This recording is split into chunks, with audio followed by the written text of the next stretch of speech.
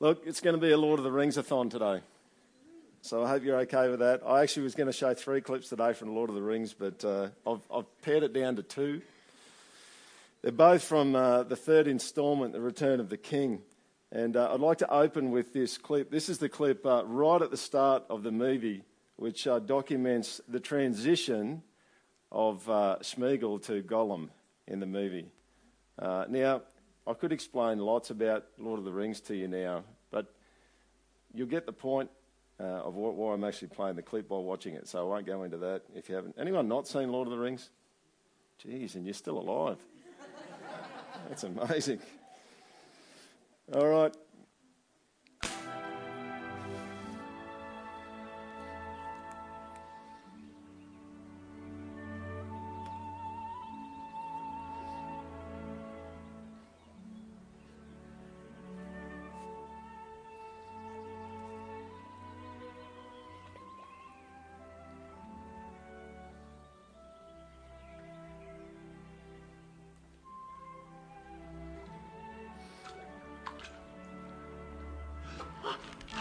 Oh! Smeagol! I've got one! I've got a fish, me! Smeagol! Go on, put it on!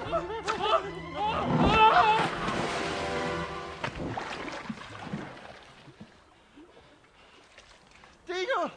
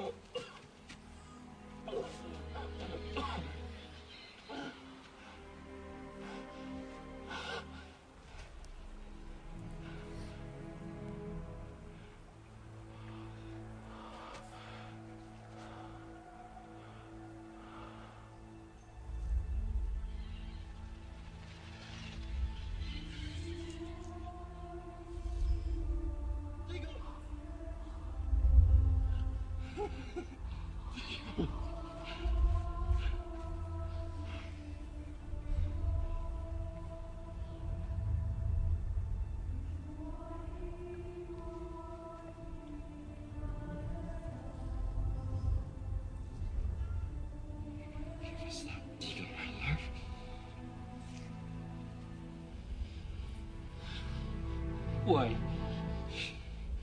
Because it's my birthday and I want it.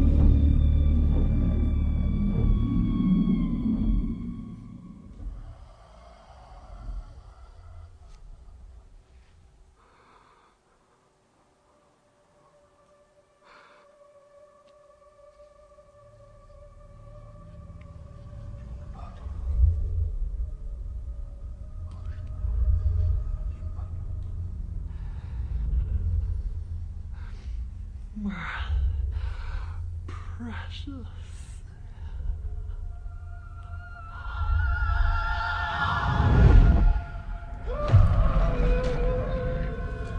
Cast us. Murder they call us. They cursed us and drove us away.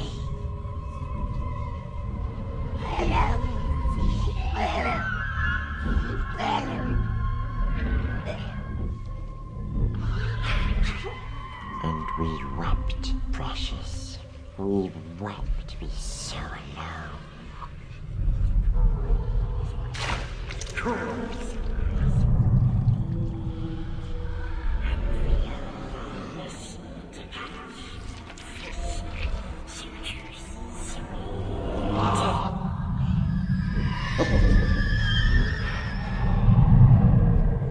And we forgot the taste of bread, the sound of trees, the softness of the wind. We even forgot our own name.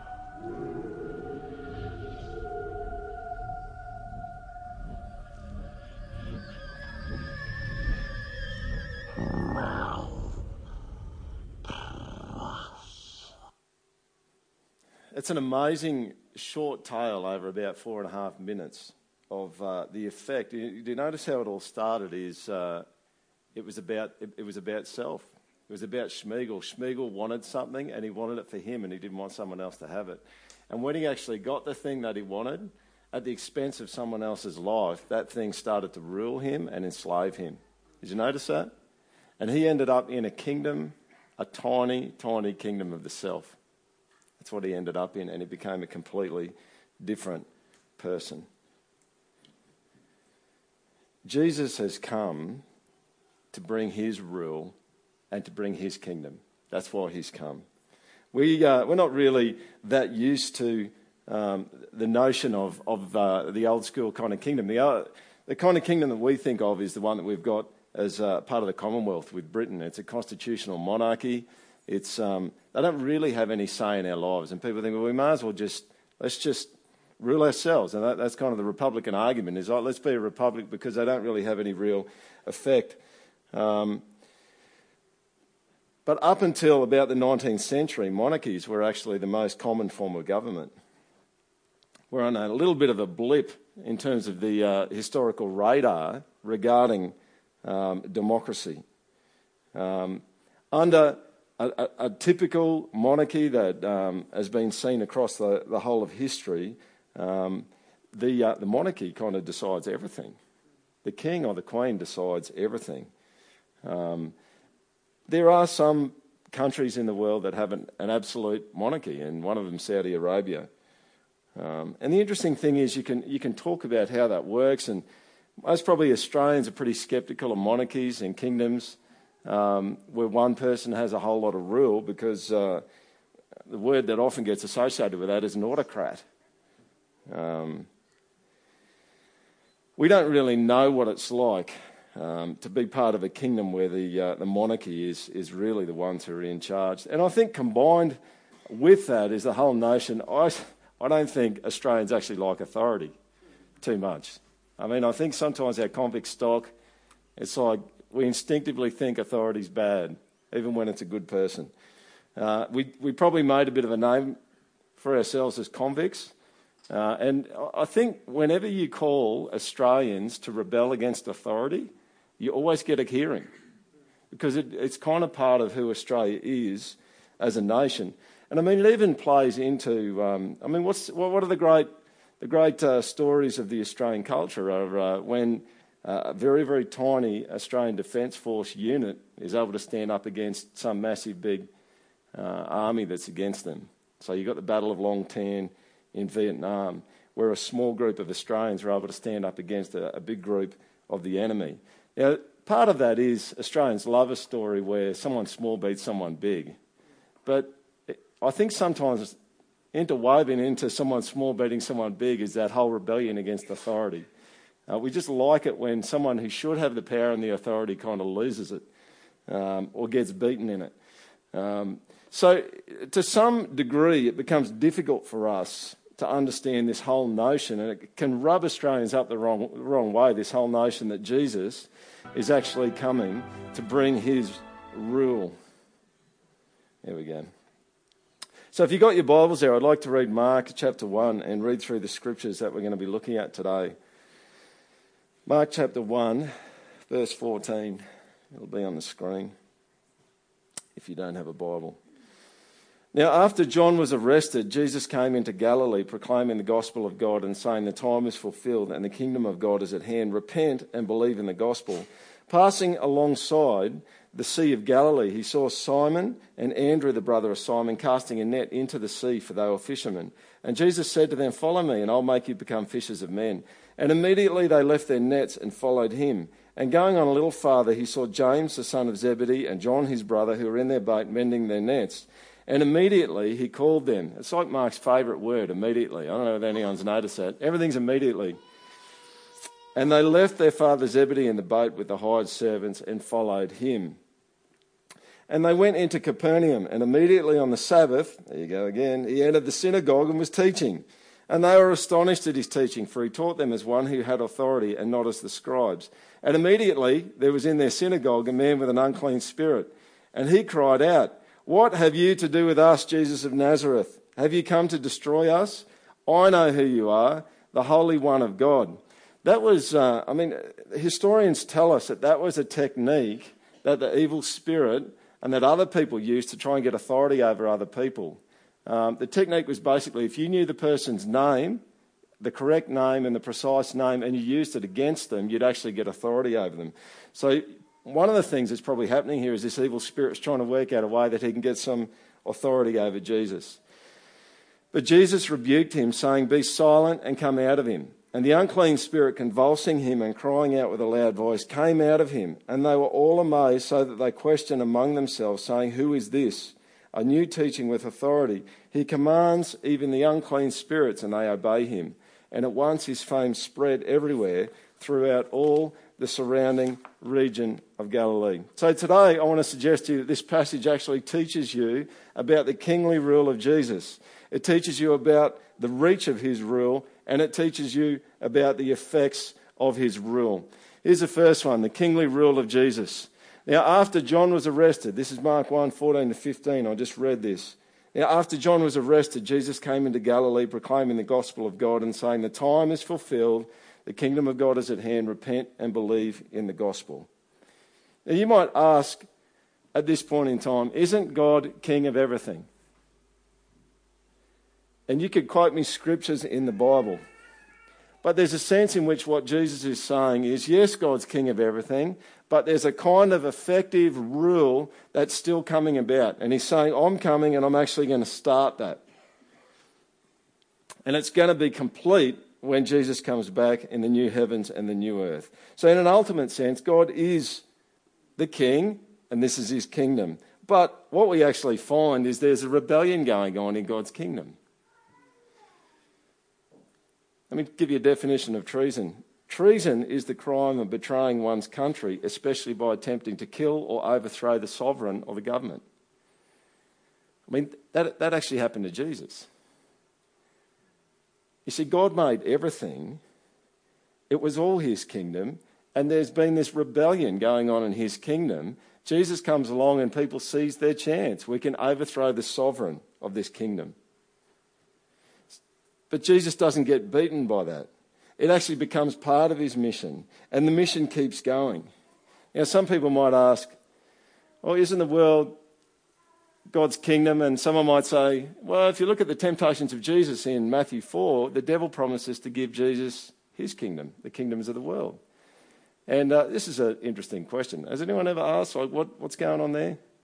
Like, how can the devil give that if it all kind of belongs to God? And I remember thinking for quite a period of time about the fall of the devil. So the devil's an angel that wanted to make it about him instead of it being about God. And I think at the end of the day, this is kind of my thing. I feel a bit weird. I was talking to a fella this week who doesn't follow Jesus about demons and the devil, and you kind of feel a bit weird talking about it because people kind of don't believe in that stuff as much. But at the end of the day, look, if God can create the world, he can create whatever he wants. Anyone with me on that? And so he just decided he's going to create some angels, and obviously he gave these angels free will, and the angels, a third of them decided they just didn't want to do God's thing anymore. They wanted to do their own thing. And that's how we get the devil and demons. And so this question's arisen in my mind lots of the times, like, what's the devil doing in the Garden of Eden? Anyone ever asked that? Oh, that's weird. Why is the devil kind of saying that he's going to give Jesus his kingdom if he bows down to him? It's just a whole bunch of things, just kind of a few notches up on the weird scale. And the Bible doesn't really tell you, but I'll give you one theory, one theological theory. And it helps a little bit. It makes sense of most things that I've heard of, but we don't really know. Here's the theory. The theory is that the devil had some kind of rulership role as a perfect angel when the world was created, and that the devil's fall actually happened in the Garden of Eden, almost simultaneously with the fall of humanity. The person that explained this, the way that helps me is I think, well, that kind of explains a little bit why the devil's in there. It might explain a little bit why the devil's got some kind of authority over the kingdoms of the world. The counterpoint question is, okay, God knows the future and he knew the devil was going to do that, so why did he do it? And if you know the answer to that, I'd like to hear it. So it helps, but it doesn't always help. But the big point here is that God is king of this world, but there's a sense in which there's not a fullness of his kingship and his ruling in this world because of the rebellion that's going on.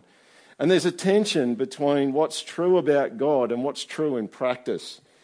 And there's a sense, and commentators talk about this, they talk about the fact that God's kingship and his rule is obscured and hidden, and in Christ it starts to become more and more visible and more manifest.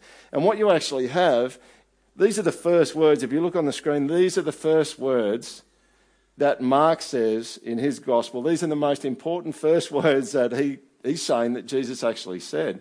And they're words saying that Jesus is bringing and he's inaugurating a kingdom. He's making God's kingdom more visible. And he wants you to know that that's good news, right? Because if you have a look at that scripture out there, it says, the time is fulfilled and the kingdom of God is at hand. Repent and believe in the gospel. So for a country that's come from convicts, by and large, that don't like authority, Mark wants you to know, look, Jesus has come and he's doing something really amazing and it's really good news. You actually want it. I remember an institution I knew of. You remember a number of years ago, the whole thing came in about enterprise bargaining agreements, and you've got to have a group of people that negotiate with the bosses of institutions in terms of wages. Everyone know what I'm talking about? And I heard of one institution a little while ago that didn't want to move into an enterprise bargaining agreement situation because they can be pretty messy. And you know what this institution did? It looked after its people. And at the end of the day, pretty much no one asked for an EBA system to be set up. And you know, this is the kind of rule that Jesus actually wants to bring. He wants to bring a rule where you're not going to want to have a committee to talk to God about what he's up to. You're just going to go, this is actually really good. To have someone in power, ruling, in authority, who doesn't ever get anything wrong and always cares and always loves the people that he's ruling, that is like the perfect outcome. Now, you might really like Tony Abbott, all right, or you may not. It doesn't matter. The best Prime Minister that Australia's had doesn't even come close to what it would be like for Jesus. He doesn't need a subcommittee.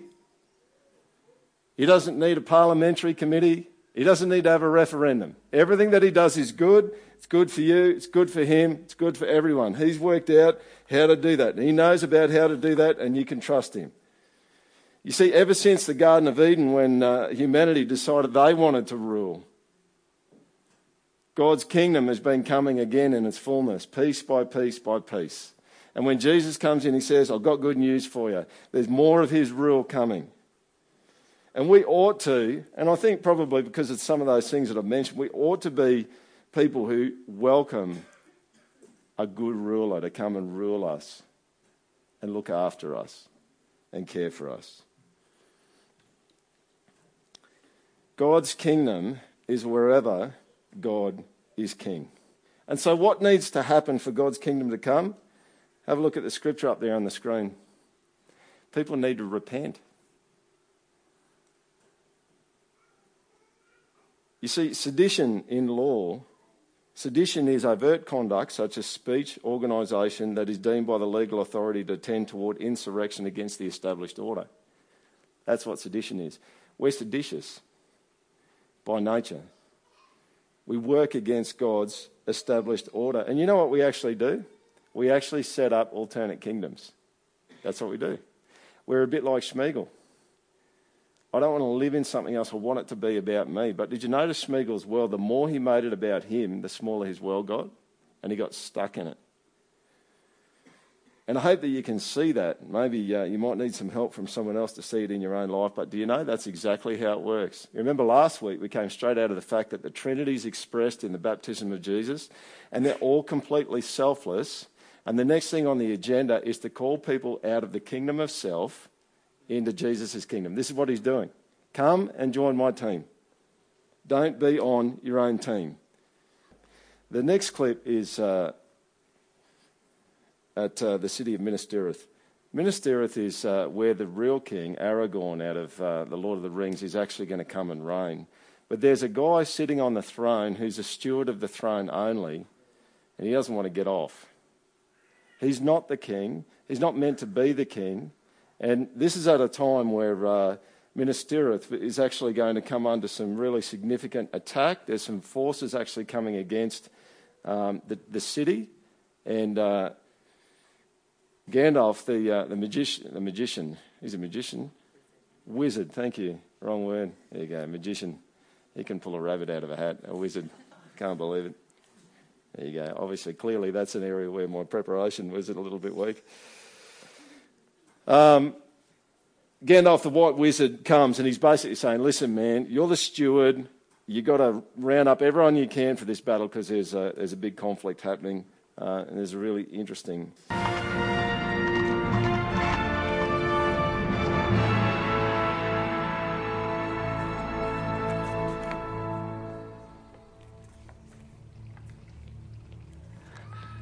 It's the tree. Gandalf! Gandalf! Yes, the White Tree of Gondor, the tree of the king. Lord Denethor, however, is not the king. He is a steward only, a caretaker of the throne. Listen carefully. Lord Denethor is Boromir's father. To give him news of his beloved son's death would be most unwise. And do not mention Frodo or the ring.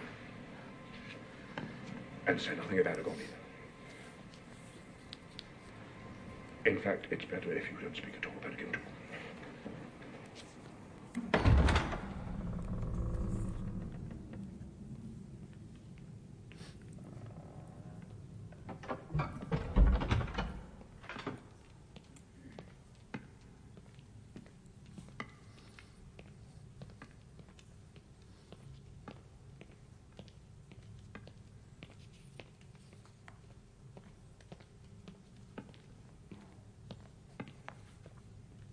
Hail Denethor, son of Ecthelion, lord and steward of Gondor.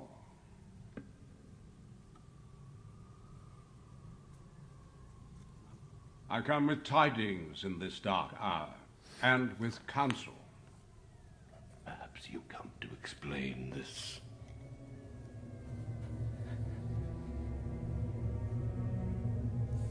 Perhaps you come to tell me why my son is dead.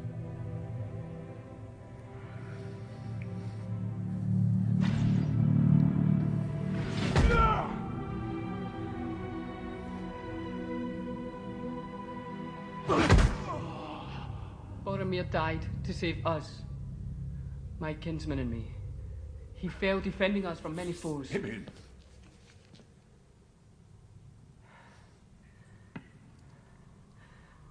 I offer you my service, such as it is, in payment of this debt.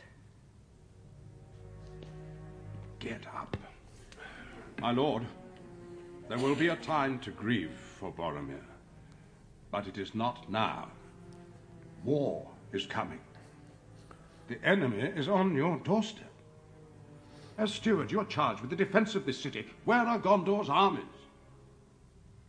You still have friends. You are not alone in this fight. Send word to Theoden of Rohan. Light the beacons. You think you are wise, Mithrandir. Yet for all your subtleties, you have not wisdom. Do you think the eyes of the White Tower are blind? I have seen more than you know. With your left hand you would use me as a shield against Mordor, and with your right you would seek to supplant me. I know who rides with Theoden of Rohan. Oh yes, word has reached my ears of this Aragorn, son of Arathorn, and I tell you now, I will not bow to this ranger from the north, last of a ragged house long bereft of lordship. Authority is not given to you to deny the return of the king, steward. The rule of Gondor is mine, and no others. It's pretty insightful, I think. He didn't want to get off. He wasn't meant to be the king, but he didn't want to get off. And Jesus would actually come to us in Australia and he would say this morning, a key thing that you need to realise is that you're wrong. You're wrong. See, that's what repentance, that's one thing that repentance means. It means you're going the wrong way. And you don't have the right to be the king and to sit on the throne and set up an alternative kingdom. You see, this is a pretty challenging thing in the Australian context because the philosophy that rules the day the most is postmodernism, where there's no absolute right or wrong. Well, Jesus would come to Australia if he was in flesh, and he would come and he'd stand up and he'd say that everyone's wrong. He's not following him. You need to repent. And the really cool thing about this is when he tells you that you need to repent, that's actually good news. Do you notice that? Because he says this is the good news in that scripture from Mark 1. The good news of the gospel is that you need to repent and believe it. Now, how is repentance good news? Well, repentance is to turn back, to change direction, to change your mind. You know what a really nice way to think about repentance is it's a change of heart. Now, you tell me how easy it is to have a change of heart. It's actually pretty hard. You see, we can change behaviour, but the behaviour doesn't change the heart. And sometimes change of behaviour can influence the heart and change it a little bit. But I'll tell you what, change of heart always results in changed behaviour. It's a classic thing at home when you say to your kids, say sorry. Sorry. Say it like you mean it. Sorry. There's no change of heart. It's difficult to get a change of heart. What Jesus is saying is good news. It's not actually advice. It's good news. To repent is good news. I remember talking to a lady who just converted from being an Anglican to being a Buddhist. And I asked her, I asked her about nirvana. Now, nirvana's, I'm going to do violence to it, but in the Buddhist kind of system, nirvana is basically where you get to a point where you don't want anything or you don't have any desires for anything anymore. And it's kind of like the heaven state almost. And I asked her, I said, how many people in Buddhism actually get to that point? And she goes, oh, hardly any. I'm just going, well, that's like anti-gospel right there, isn't it? It's like there's a whole bunch of stuff about Buddhism it might be good advice, but have you ever noticed with good advice, if you don't follow it, you feel really bad and you feel like a loser? They can give you all the evidence and they can tell you all the stories about people who followed the advice and what they've gotten to, but if you don't actually get there, it's not good news for you. So the gospel is about the difference between do and done. See, the difference between Jesus and religion is the difference between do and done. I guarantee you pretty much every religion, and even when people are religious about their Christianity, you can see this difference in them. Here's how it works. When you're a Christian and you trust in Jesus, everything is already done for you. You don't have to do anything to qualify. The only thing you need to do is have a change of heart and turn from what you were doing. With religion, what do you need to do? Well, you need to qualify. You need to do lots of stuff. Your record's got to be good enough. You've got to work at it over the long term. You see, the reason why repentance in Christianity is good news is because you don't have to do anything to end up in a good place. You've only got to turn from what you were doing. You see, the core of the gospel is the admission that you've been going the wrong way, that you need to reverse course, and that you need a change of heart. This is good news. Everyone can do it. And the key, Jesus says, is to turn. You can actually get into his kingdom and have a good, full life and be the person that God originally made you to be without actually having to do anything. He will do all of the work for you. Point number 2, the reach of his rule. We'll start with people. Notice this. Passing alongside the Sea of Galilee, he saw Simon and Andrew, the brother of Simon, casting a net into the sea, for they were fishermen. And Jesus said to them, "Follow me, and I will make you fishers of men." And immediately they left their nets and followed him. And going on a little farther, he saw James, the son of Zebedee, and John, his brother, who were in their boat mending their nets. And immediately he called them, and they left their father Zebedee in the boat with the hired servants and followed him. You know what Jesus does? He's going to push into your personal space. And he's going to do it all the time. So you imagine Jesus is here, he's walking along the beach, he sees some guys, and he starts pushing his rule into their personal space. And I just want to give you a bit of a heads up. That's what he's always on about. If you don't know Jesus, that's what he's on about. He wants to extend his rule into your life. And I'll tell you something, it's because his rule is better than yours. And we like to be private. We like to conceal things. But God's kingdom is a pushy kingdom, and its rule is a pushy rule. Now, it's not a disrespectful rule. It's a good rule. It's a benevolent rule. He knows it's going to be best for you if he pushes right into your life. He gets in your face from the outset. And I think that's part of the reason why Mark keeps using the word immediately, because you've always got to do something with Jesus. He's teeing Jesus up, so you've got to do something with him. You can't be a spectator. The grand plan of the ages is coming about through Jesus, and you better work out what you're going to do with it. And what we actually notice from this little story is who's doing all the initiating? Jesus. You can't come to Jesus unless he calls you. You see, this is the way it works. You read scripture after scripture. We love him because what? He first loved us. He's the initiator. Jesus embodies a divine initiative, and the fishermen embody an appropriate response to the divine initiative. What do? We're done with it. We're done with fishing. You see, Jesus is pushing into the kingdom of the self with these fishermen and the kingdom that they were part of. And what you notice, if we go back to what I shared a little bit last week about the Trinity, is it's a real battle for us. I think one of the biggest kingdoms that people set up is the kingdom of themselves. But have you ever noticed that nothing makes you more miserable than self-absorption? Has anyone ever noticed that? Asking those questions of yourself all the time. How am I feeling? How am I doing? What do people think of me? How are people treating me? Am I proving myself? Am I succeeding? Am I failing? Am I being treated justly? You see, war, class struggle, relational breakdown, family breakdown. You know what most of that stuff is? It's the kingdom of the self. Because we want to be our own king or queen. And so when we become our own king or queen, you know what happens? Things start to fall apart. We fall apart physically, socially, spiritually. We fall apart psychologically.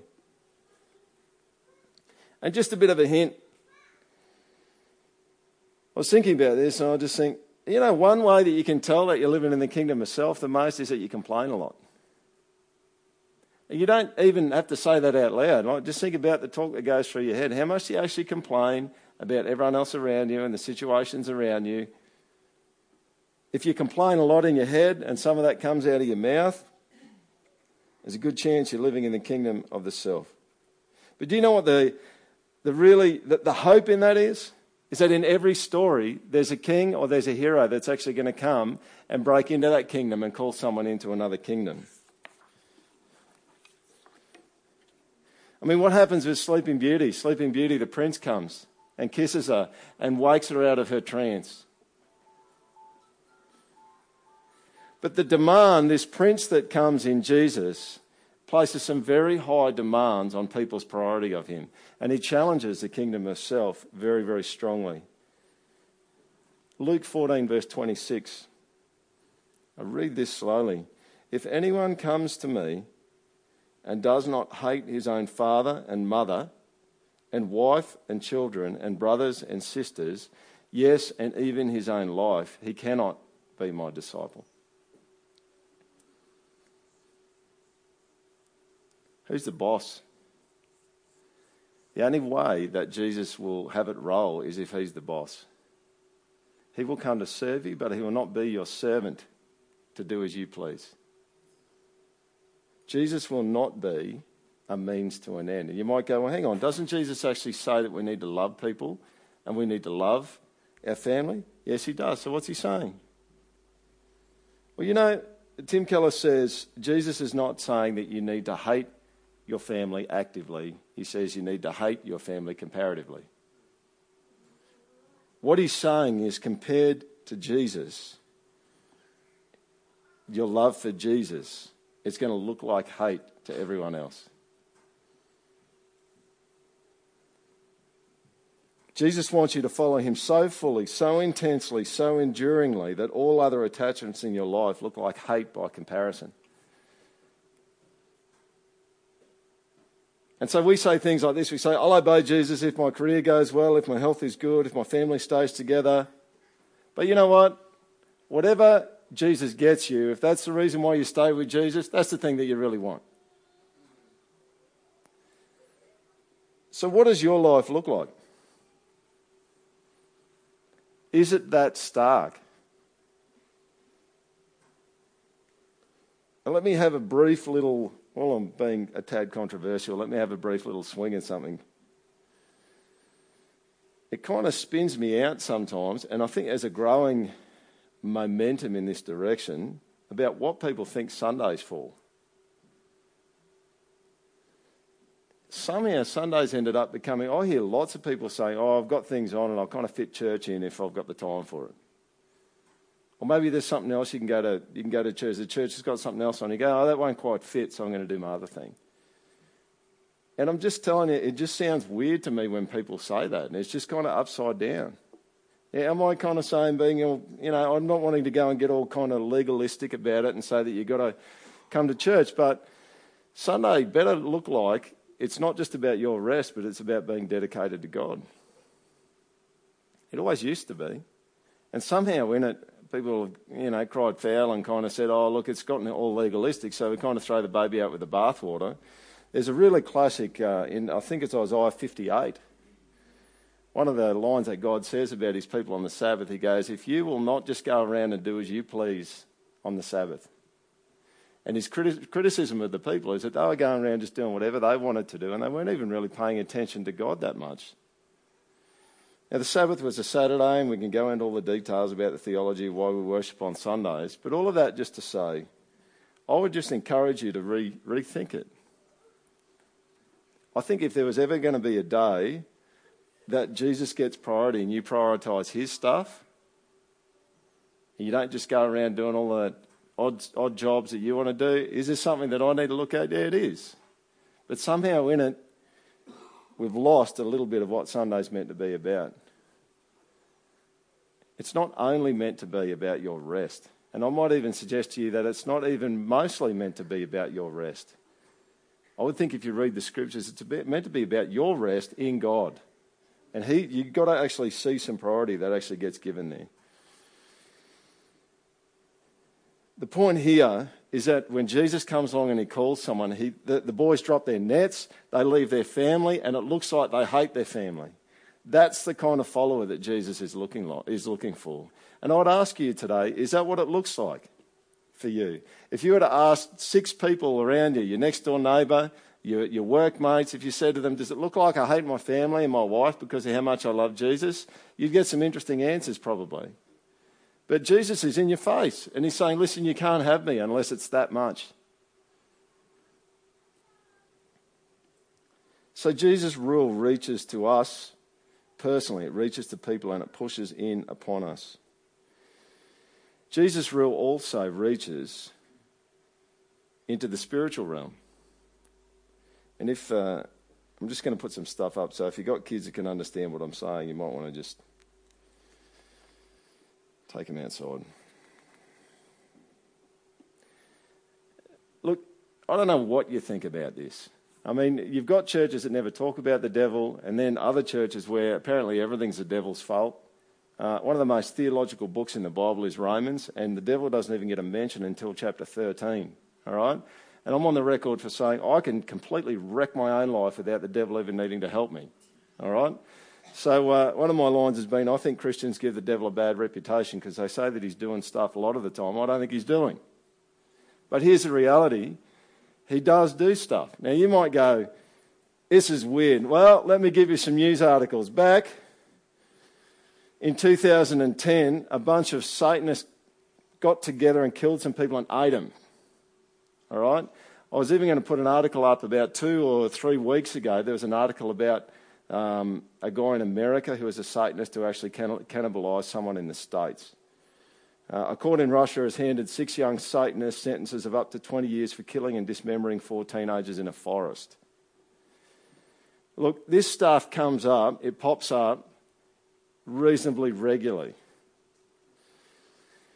Here's one, a Courier Mail from the 17th of the 11th, 1998. A lady and a compatriot, her name was Sarah Bird. She went into the Noosa State Forest and stabbed an old lady to death that she'd never even met before. The really interesting thing about it is that she was a Satanist. A teenage girl charged with attempting to murder a New Zealand tourist in the Noosa National Park told police it was her dream to kill someone. Sarah Fatini Bird, 17 of Melbourne, but formerly of Noosa, told police in a videotaped interview played to the court that it was always my dream to kill someone, not one, but quite a few. A note over here, maybe you can't note it, second bottom paragraph on the right, both also talked of being followers of Satanism. This one's an interesting one. Back in 2004, there was a sailor, a British naval officer, actually I don't even know whether they were an officer, but someone in the British Navy who actually appealed to the Navy to have permission to do his satanic rituals on board one of the boats, all right? Now, I'm not going out in that boat if I'm anyone else, all right? But the British Navy gave approval for him to do that. And the Sydney Morning Herald article on the right-hand side there makes some interesting comments about Satanism and its particular effects. He's also revealed that he'll be lobbying to have Old Nick's worship recognised as a religion by the state, now that he's given over his life to the worship of the principle of evil, which, as the Church of Satan's official website proclaims, is an acceptance of man's true state, that of a carnal beast living in a cosmos permeated and motivated by the dark force we call Satan. His mother, Catherine, supposedly a practising Christian, seems unmoved. He's not evil. In our home, we have angels on the mantelpiece, she says. Woohoo. It sounds like, yeah, she probably does, but they're not the ones that she thinks. It sounds like something out of a dodgy parody. In the words of French poet Charles, how do you say that? Thank you, Baudelaire. The best trick the devil ever pulled is to persuade us that he didn't exist.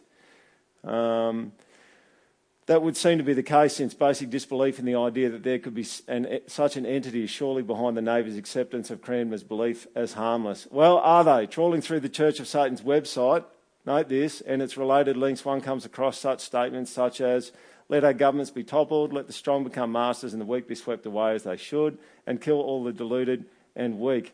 The Church of Satan breezily informs us that though supposedly it venerates the dark force, in fact, we are our own gods, people.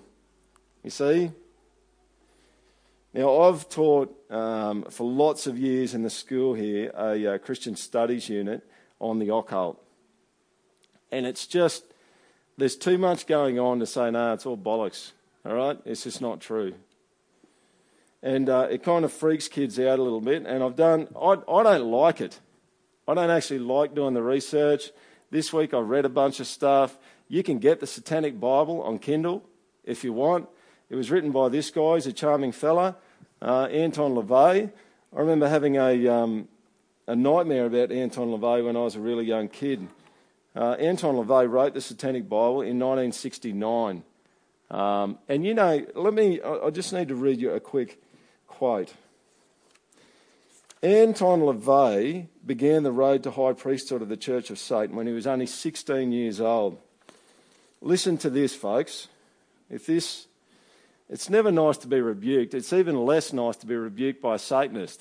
All right? He was an organ player at 16 years old at a carnival. He says this, on Saturday night I would see men lusting after half-naked girls dancing at the carnival, and on Sunday morning when I was playing the organ for tent show evangelists at the other end of the carnival lot, I would see these same men sitting in the pews with their wives and children asking God to forgive them and purge them of their carnal desires. And the next Saturday night, they'd be back at the carnival or some other place of indulgence.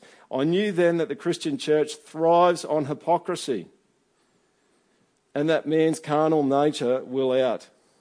He says this, since worship of fleshly things produces pleasure, he said, there would then be a temple of glorious indulgence. So what does he do? He starts the Worldwide Church of Satan. In 1966 is when he actually started that. In 1966, Time magazine ran a cover page article saying God is dead. And about a month after they ran that, Anton LaVey started the Church of Satan, the Worldwide Church of Satan. So what happens when Jesus' rule intersects with the demonic? This is what happens. Jesus tells them to shut up and get out. And they have to do it. Now, I find it freaky. I find it freaky reading stuff. And I read the preface to the Satanic Bible this week. Some of you might think that's wrong to do, but I read it this week. You know what they're doing? What they're actually saying is they're actually saying, look, everyone's got these strong desires, fleshly desires for dodgy stuff. Let's make a religion out of it and let people go as hard as they want at that stuff.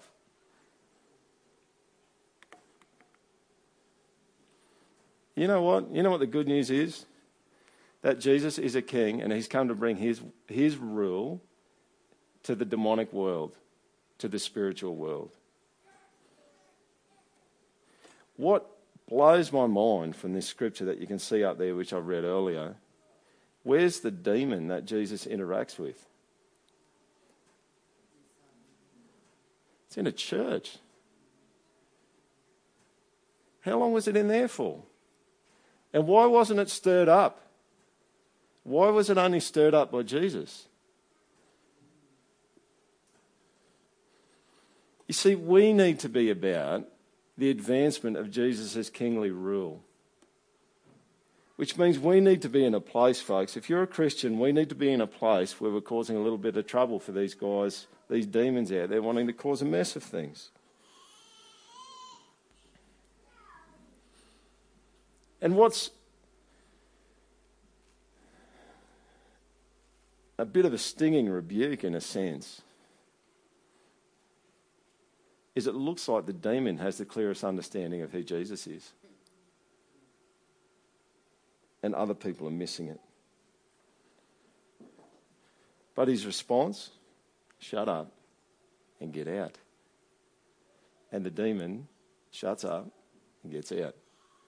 And the whole way through, Mark's going to help you to see, we'll finish up in a minute, apologies for going a little bit over, but Mark's going to show you every interaction that Jesus has with an evil spirit, and you see it in other interactions in the other Gospels. Most of the time they're either getting kicked out, or they're all getting kicked out, but most of the time they're asking for mercy or asking him to be nice to them. And so if anyone's going to beat up on anyone, Jesus is beating up on demons. Do we like that idea? Yeah, we do, because I'd like to see that. All right, and boys in the school here, when I'd say that, they get really excited because they say, look, on Judgment Day, you're just going to see Jesus beat up on a whole bunch of bad guys. And that's why you love watching movies, right? Because good guys beat up on the bad guys. And this guy's really going to be the good guy, and he's really going to know everything about the bad guys, and the bad guys are really going to deserve it. And so it's not like you're just going to be going, well, hang on, did they get yes, they're going to get a fair trial. He's going to beat up on them, and it's going to be fun to watch it. All right? I'm going to enjoy it. But in the meantime, there's going to be moments where the demonic is actually going to affect humanity. And it's going to affect you, and it's going to affect this church. And when it starts affecting it, we don't have the strength to tell any demon to do anything. But we ask Jesus to beat up on him for us, all right? That's kind of what it is. So if you're having some trouble, and to be honest, there's been some things that have kind of happened this week, I've kind of gone, well, it's just a bit interesting that this gear's happening in a week when I'm talking about the demonic. But it's like, Jesus, can you just beat up on him? Now, I'm not an exorcist, right? But that would be a good place to start. In the book of Jude, it says Moses didn't even say, I rebuke you to demonic influence. He actually said, the Lord rebuke you, which is really, Jesus, get him. All right? Beat up on them. All right, here's what I'm going to finish. Jesus' rule has amazingly wonderful effects. Isn't this a beautiful quote from the Lord of the Rings? The hands of the king are healing hands, and thus shall the rightful king be known. You know what happens when Jesus brings his rule? Wholeness, goodness. There's no peace in demonic influence, but the rule of Jesus brings peace. I was almost going to show you the coronation ceremony of Aragorn at the end of the Return of the King, because you know what he does? He stands up and he tells everyone, let's all work together for a time of peace. And isn't that what we want? Don't we want peace? And Jesus is saying, I'm coming to bring my rule, and you guys are part of it. Bring my rule, because when my rule comes, there's going to be peace. The lion is going to lie down with the lamb. The kid's going to be able to play with a matchbox car next to the hole of a viper and not get bitten. A lamb's going to be able to lie down right next to a lion and not get eaten. There's going to be peace that God's going to bring. Everything in your life begins to heal when you come under the rulership of Jesus. That's how it works. It begins to heal, and it keeps healing. Because you know what? He's got healing hands. And he loves you, and when you come under his authority, it's not a bad thing, because he's not corrupt. He's not going to crush you. He's not going to obliterate you. He's not going to take advantage of you. He wants you to come out of the kingdom of yourself and come under his rulership, and you'll heal. That's how it works. And that's what we're doing at the church here. That's all we're doing at the church is let's get people under the rule of Jesus, because if we can just get them under there, he's going to bring healing to areas in their life they didn't even know were hurt. Everything's sad. This is a great quote of Sally Jones in the Jesus Storybook Bible. She says, everything sad is going to come untrue. Jesus' return at the end of time is going to usher in a time where there's no more fear. Imagine living in a world where there's no fear. And you've got a t-shirt with it written on. And it really means it. There's no suffering and there's no death. Just going to read this and we're done. Tim Keller says this. He says, this longing for a king is embedded in the legends of many cultures. And though the stories are all different, they have a similar theme. A true king will come back, slay the dragon, kiss us, wake us up out of our sleep of death, rescue us from imprisonment in the tower, lead us back into the dance. A true king will come back to put everything right and renew the entire world. The good news of the kingdom of God is this: Jesus is that true king.